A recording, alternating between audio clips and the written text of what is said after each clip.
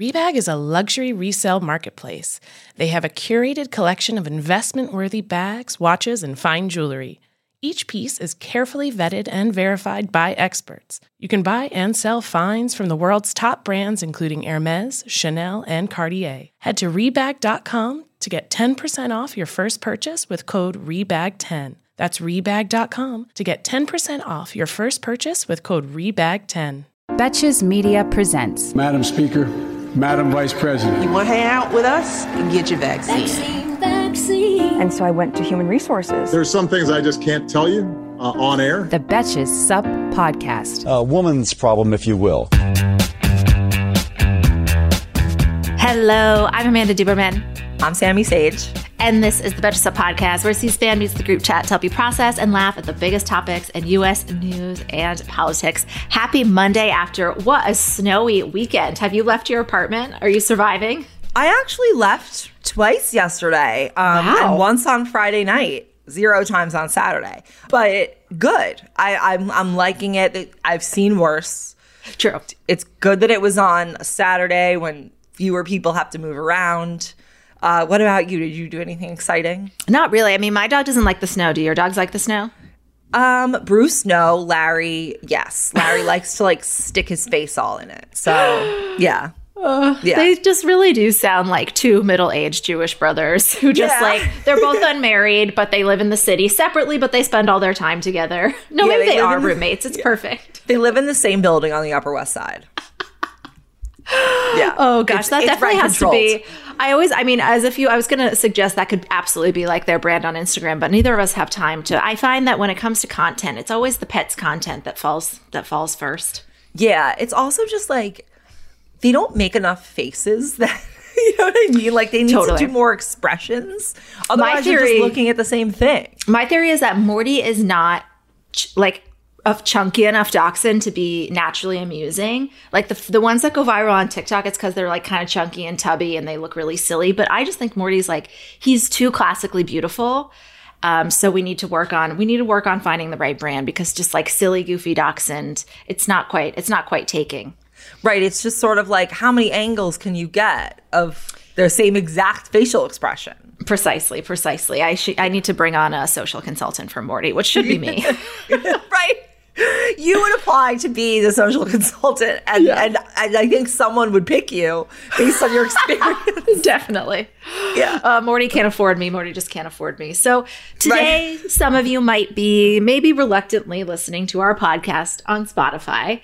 Joni Mitchell followed Neil Young in pulling her music from the platform over its coddling of Joe Rogan and his podcast. There's so many updates on this morning. A couple people asked us over the weekend, which I'm so appreciative that people proactively reached out who don't use Apple Podcasts, if there's another way they can listen. There are a number of podcast listening apps. I've always used one called Stitcher. I just love Stitcher. I've always loved the interface. And I checked and we're on there. We come out the same time there. So if you're looking for us there, hopefully you hear this and can pivot. But this is really coming to a head. So Meghan and Harry are also voicing, quote, concerns about the platform's role in misinformation. Brene Brown. I put Meghan and Harry 1 second. They have not produced, they have a huge deal, several $1 million, and they haven't produced a single thing. That's literally what I was thinking as I was reading that. I was I'm not really sure. Yeah, they're not really they're not providing much value to Spotify quite yet. Right. I feel like this is a good excuse for them. They're actually, we don't want to do this anymore. True. We have some concerns. That's very true. Brene Brown, did you watch the HBO animated thing about the royals that Gary Janetti wrote? Yeah. Of course. Of course. I've watched it 15 times. It's so funny. Isn't it a storyline that they can't find work? Or something. Yes. And it totally is. And Harry tries to work in the supermarket, but he ends up giving the food away. It's he doesn't really understand what work is, and Meghan's we need jobs, Harry. It's very good. I might rewatch that this evening. So Brene Brown, who's also a huge podcaster, I'm sure she gets millions and millions of listens for the platform, also announced she'll be pausing her Spotify-hosted podcast for the time being. So yesterday, Spotify kind of reacted. They announced a plan to label all podcasts that discuss COVID-19 with some sort of advisory. which I guess theoretically means like Joe Rogan's podcast could have the same advisory that ours does when we speak to an expert, which is odd. Rogan also responded to the controversy in a 10-minute video posted to Instagram. He said he would do my best to make sure I've researched these topics and, quote, try harder to get people with differing opinions on his show, which, as we've mentioned, reaches an estimated 11 million listeners per episode, just slightly more than us. Right. He only also stressed 5 or 10 more than us. Exactly. He also stressed that he would do a better job at, quote, balancing controversial opinions with more mainstream ones.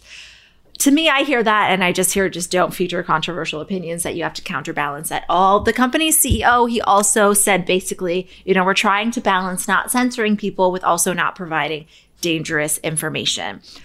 Well, I don't really appreciate that you know what I fucking hate? Yeah. When people use the word like controversial or like, just they'll use a word that basically means, not necessarily wrong. But in fact, they think controversial means unimpeachable. Like, oh, you can't possibly touch controversial, especially when we're also having these conversations about like mouse being banned. It's like he's sort of trying to make an equivalence. A controversial opinion is different than a wrong opinion, like that has been scientifically peer reviewed and proven as wrong. I mean, whatever. I don't want to get into semantics, but a controversial opinion is like, I think Britney Spears should have stayed under a conservatorship. Mm-hmm. A wrong opinion is that Britney Spears' dad was completely above board in the way he conducted the conservatorship. So they say controversial, but what they're trying to wash away is the fact that actually some of these things are false. And some things that were controversial, and like, don't worry, I'm not saying that Joe Rogan is doing this, but people like desegregation was referred to as controversial at the time. So it's like somebody, I don't know, just invoking that word constantly definitely didn't help. I've heard a lot of people sort of respond to this, even like people that are in our audience, because, we have a big audience. He has a big audience, and it's not necessarily like he's like, I don't know, is he like an identified Republican or something? No, he just is controversial. I'm not sure. I think he sort of stands in this space where like there's almost an apolitical bend to the person. Like I would put him in like a Dave Portnoy category where it's like, it's not really about policies. It's not really about like who you vote for or candidates or policies at large. It's like they sort of glom on to the accessible piece of politics that has actually pervaded the average American, and then they take what usually aligns with the Republican culture war viewpoint on it. Mm-hmm. But because they're in the mainstream and their audience is people who probably are not very engaged in politics, it becomes like this nebulous thing about their views. And it is not necessarily Joe Rogan's fault that Republican identified politicians have taken this anti-vax thing, and these two things have sort of like correlated. But I have heard a lot of people say like, but the First Amendment, what about respecting different opinions? Number one, it's a private company. They don't have to tolerate any type of, some type of speech they probably have to tolerate and could get sued, but they don't have to tolerate this. To what extent does that apply here? What's your reaction to that?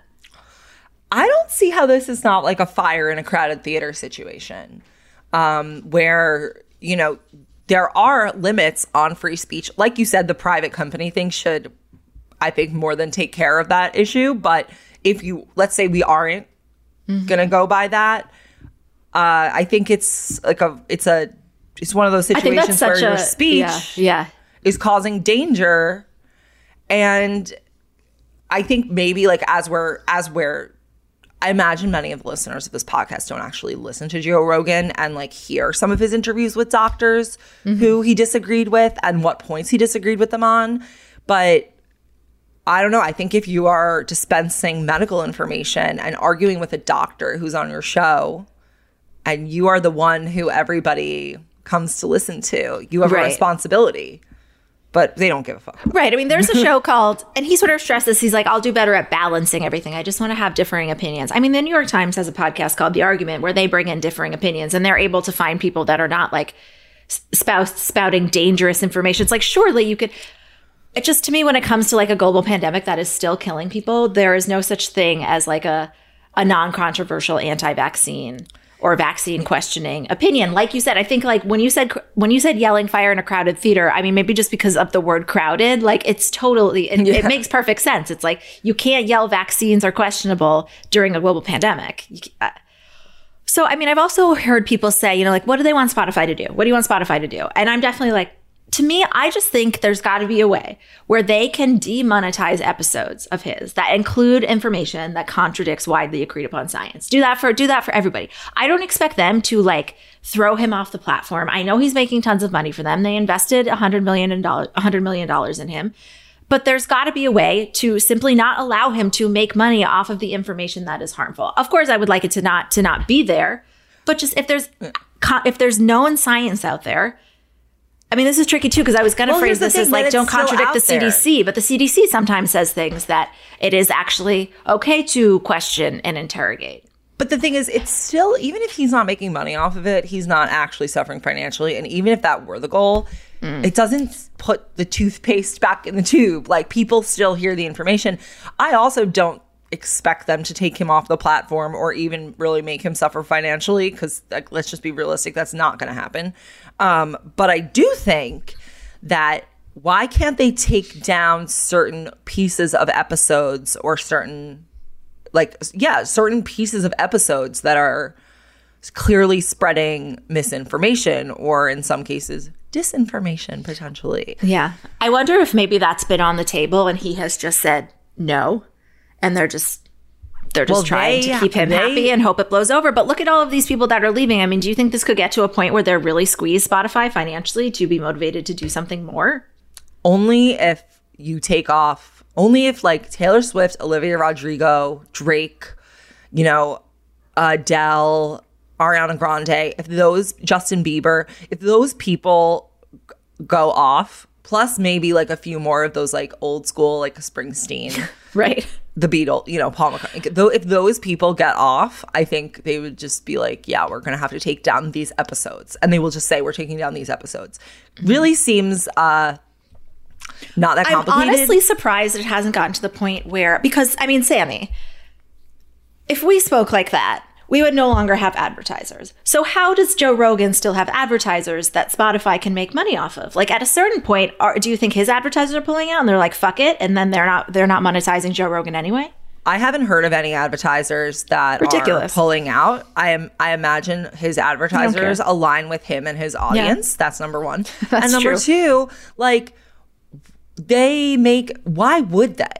Like, they're probably achieving such scale through advertising with him because of how big he is. At some point, size is too big to fail. You know, you just like have... Joe Rogan is too big to fail. That's so true. And I hate to admit it. And I hate that this is the person who America has glorified, but we keep doing it over and over again.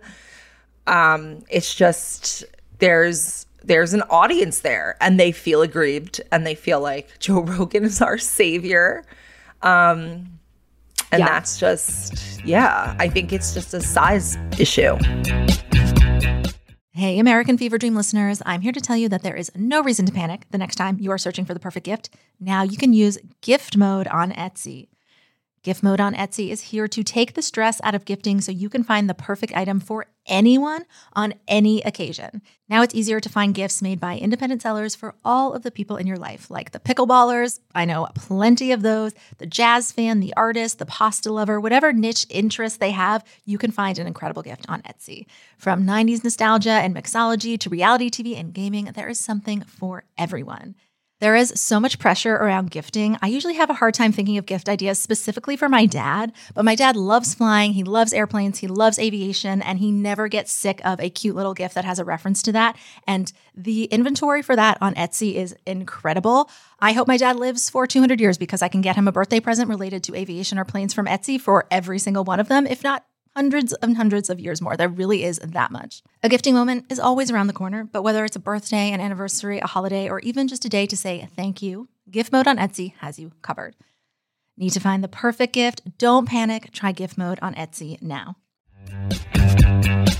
So now we're going to address the massive Russian tank in the room. Shit is going down with Russia and Ukraine. When it comes to like geopolitics and phrases like World War III being bandied about, I tend to make like Meredith Marks and disengage. But I guess we have like a professional obligation or whatever. Plus, we have Sammy here, who's like an Eastern European oligarchy nerd and follows these developments every day for morning announcements. Anyway, so we're going to get very back to basics. I am literally going to ask Sammy questions about this crisis as if we are on Sesame Street, like bare bones down to the basics. So let's start. Literally Sesame Street. Russia and Ukraine are neighbors. They live on the same block. So why aren't they friends? I think it goes back to the fact that Russia, like historically, or whatever, you know, in the USSR, they don't just want to be Russia or formerly the Soviet Union. Their whole thing was like taking in their Eastern European neighbors who they share like cultural similarities with. And that's always been, you know, the Russian leadership's goal is to get as much land deeper into Europe and influence, of course, that comes with it, deeper into Europe, as deep as they possibly can get. Okay, that makes sense. So why can't Putin share? I mean, why does he think it's okay to just take people's land? I mean, it's not even like a sharing thing. He's not entitled to it, and he wants it. It's just, and he's obviously taking like a step-by-step, a small, strategy where he took, Crimea, and he wants certain other parts of Ukraine where there are a lot of Russian speakers, and he's claiming that Russian speakers are oppressed. Mm-hmm. Russian-speaking people are oppressed under Ukraine's government. And he basically just wants to lay claim to more land and more regions within Eastern Europe. As much as possible, he'll take. Yeah. So what instigated this sort of or I guess we're back to normal language. Right. What instigated this like crisis? Why did things pop off this time? It's not like it just started. Yeah. It all, I think, kind of like, if you want to trace the beginning of like this particular issue, I would say it goes back to during the Obama administration when Russia took Crimea. So it goes, I think, back to that. And then like 2-ish years later, Trump. And I mean, I don't think I need to, again, espouse my opinions about, or, they're not opinions. They're in the Mueller report. I didn't come up with them. Established facts about what Russia was trying to do to American politics. And not just American politics, also Brexit, and just their whole goal of weakening the West, aka Western Europe and North America. And their goal is that they think that if that block of countries is weaker and less allied in the actions they'll take against Russia, they're able to take over the non-NATO countries in Europe, and then gives them more land, gives them more influence. It increases, it also obviously comes down to money. Putin's possibly the richest person in the world, and he controls the upper echelons of Russian society, which is oligarchs. It's like if the people who are controlling the biggest industries like oil and gas are no one in Russia gets a lot of money unless Putin's like, you can have that. So it's, he's trying to increase their industry. There's also Ukraine's geological placement between Europe and Russia is actually very strategically advantageous if Russia were to control it for the way that they're like providing gas and energy to the rest of Europe. And that is a big piece of this, is that they want to control that more. And they want to run like pipelines probably through Ukraine. There's a whole, I'm not going to get down that road, but a lot of it comes down to money from the oil, gas, and energy industry. Got it. Hey there, overwhelmed foodies. Are you drowning in a sea of meal kit options, feeling like you're in a bad dating game where every contestant looks the same, with the same fish picture? Fear not, because amidst the chaos, there's one shining star worth your culinary affection. Home Chef is not just another fish in the meal kit sea. They're the gourmet catch that you've been dreaming of. Home Chef provides fresh ingredients and chef-designed recipes conveniently delivered to your doorstep to simplify your cooking experience. Whether you prefer classic meal kits with pre-portioned ingredients and easy instructions, speedy recipes ready in less than 30 minutes, oven-ready kits with pre-chopped ingredients, or quick microwave meals that assemble in minutes, Home Chef has you and the entire family covered for delicious meals without the hassle. Home Chef has over 30 options a week, and they serve a variety of dietary needs, so you don't have to worry about what to make ahead of time. Not only is it convenient, but it is economical too. Home Chef customers save an average of $86 per month on groceries. So for a limited time, Home Chef is offering our listeners 18 free meals plus free shipping on your first box and free dessert for life at homechef.com/feverdream. That's homechef.com/feverdream for 18 free meals and free dessert for life. homechef.com/feverdream. You must be an active subscriber to receive free dessert. Are they scared of the United States? I mean, like, what's going on now? I mean, I feel like they sort of... I hear that, there's like an immediate incursion. Okay, now there's some room for diplomacy. They seem like they have to be scared of us. They used to be more scared, definitely. Really? Now it's like Putin's not like an average guy. Like, I don't know that you could call him a rational actor. Look, I actually don't want to say that because I'm not an expert on that. But, when it comes to diplomacy, like, they don't care, and Putin, I think, will take risks to just test what the U.S. will do. I think they're more scared of the U.S. if it is allied with more NATO countries. Again, that hurts their, if all of the European countries are putting sanctions on them and they need Europe to make money from gas and energy, because that's like probably their biggest export partner, I would assume.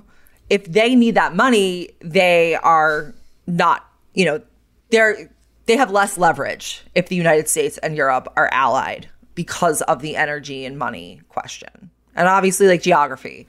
I mean, certain European countries like Germany are like completely dependent on oil and gas from Russia, which is also a barrier to us instigating anything really intense, because we know that our allies, like, well, that would be a really bad situation. So it sort of seems like every now and then we get in these dances where we each know, like, everybody knows each other's cards. We know the hands that we have, but they're just kind of like, we're not quite ready to throw them down. Like, we don't know who exactly has the upper hand now. I mean, what happens to the U.S. if shit really goes down? If there's some sort of incursion, if Putin sends an incursion into Ukraine, that is worth a response. So I think that would be like the X factor that would make sort of everything unpredictable that happens after, because once that line is drawn, because that's clearly the line at which, NATO countries would have to do something, and then what they do really affects how the rest of it plays out. Yeah. And there's too many players involved to actually know how it would go down. But I think that if Russia were to take that action, that sort of sends the entire thing into an X factor situation where we don't know what will happen next. And that's what scares me. And that's why I think people throw around like World War III, because once something like that happens, it's like, oh, well, what calculations are being made then? And you just don't know. So yeah, there's a playbook, and we always think that once you get through the playbook, it's like, okay, there's World War. Well, maybe, it doesn't definitely mean that, it's not like, oh, they'll do it and 100% we're in World War III. There's ways that things can be pulled back, but it becomes a situation where you don't know, and it changes probably hourly, but minute to minute, I'm guessing. So yeah. I'm just thinking about if Trump were president right now. Oh my God. I mean, he would say the Ukrainians would be, he would say that they go ahead, it's yours. Oh my God. Truly. And that's why Russia wanted him to be president. And that's why they wanted Brexit, so that you would have a more decentralized Europe, when the UK is arguably the most powerful country in it, you could argue. They wanted them out. I definitely feel more informed, and like I have a stronger grasp on the information and what people mean when they mean World War III. Well, actually, what I realize I know is they don't know what they mean, but that's the point. Right. They're also like, this is also people on the news, and like here we're also talking about it. So I think it's just people there needs to, I don't know. You can't be like, there's no chance, you know? Right. So, and even if we can get a lid on this pot, like it's still going to boil over eventually. That's what happens with this tension. So today we are, on our mind is the Supreme Court nomination process, which we were going to talk about today, but we super exciting have Face the Nation's Margaret Brennan joining us tomorrow of the Sunday Show. And she had Lindsey Graham on this weekend, and they had a really interesting conversation about this. So we want to get into that with her tomorrow. I'm going to put on Instagram our question box, see if you have any questions with her. I'm super excited. You said your mom watches her show every week, right? Yep, every week. So, I mean, this is pretty exciting. Yeah, we're thrilled. So we'll chat to her tomorrow. I really am curious about, because she's known for being like such a prepared interviewer. So I want to know what happens when you have suddenly a Republican senator on your show say like, yes, absolutely, I will wholeheartedly embrace the president's Democratic nominee. Like, I want to know what that was like and how she pivoted and handled that, because that definitely surprised me. I also want to know what happens when a prepared interviewer is interviewed by two very prepared interviewers. Like ourselves. Exactly. Tune in to that. Until the end of democracy, I'm Amanda Duberman. I'm Sammy Sage. And this is the Betches Sup Podcast. Bye. The Betches Sup Podcast is produced by Amanda Duberman, Jorge Morales-Pico, and Sean Kilby. Editing by Jorge Morales-Pico. Social media by Amanda Duberman. Be sure to follow @Betches_Sup on Instagram, Twitter, and TikTok, and send us your emails to suppod@betches.com. Betches.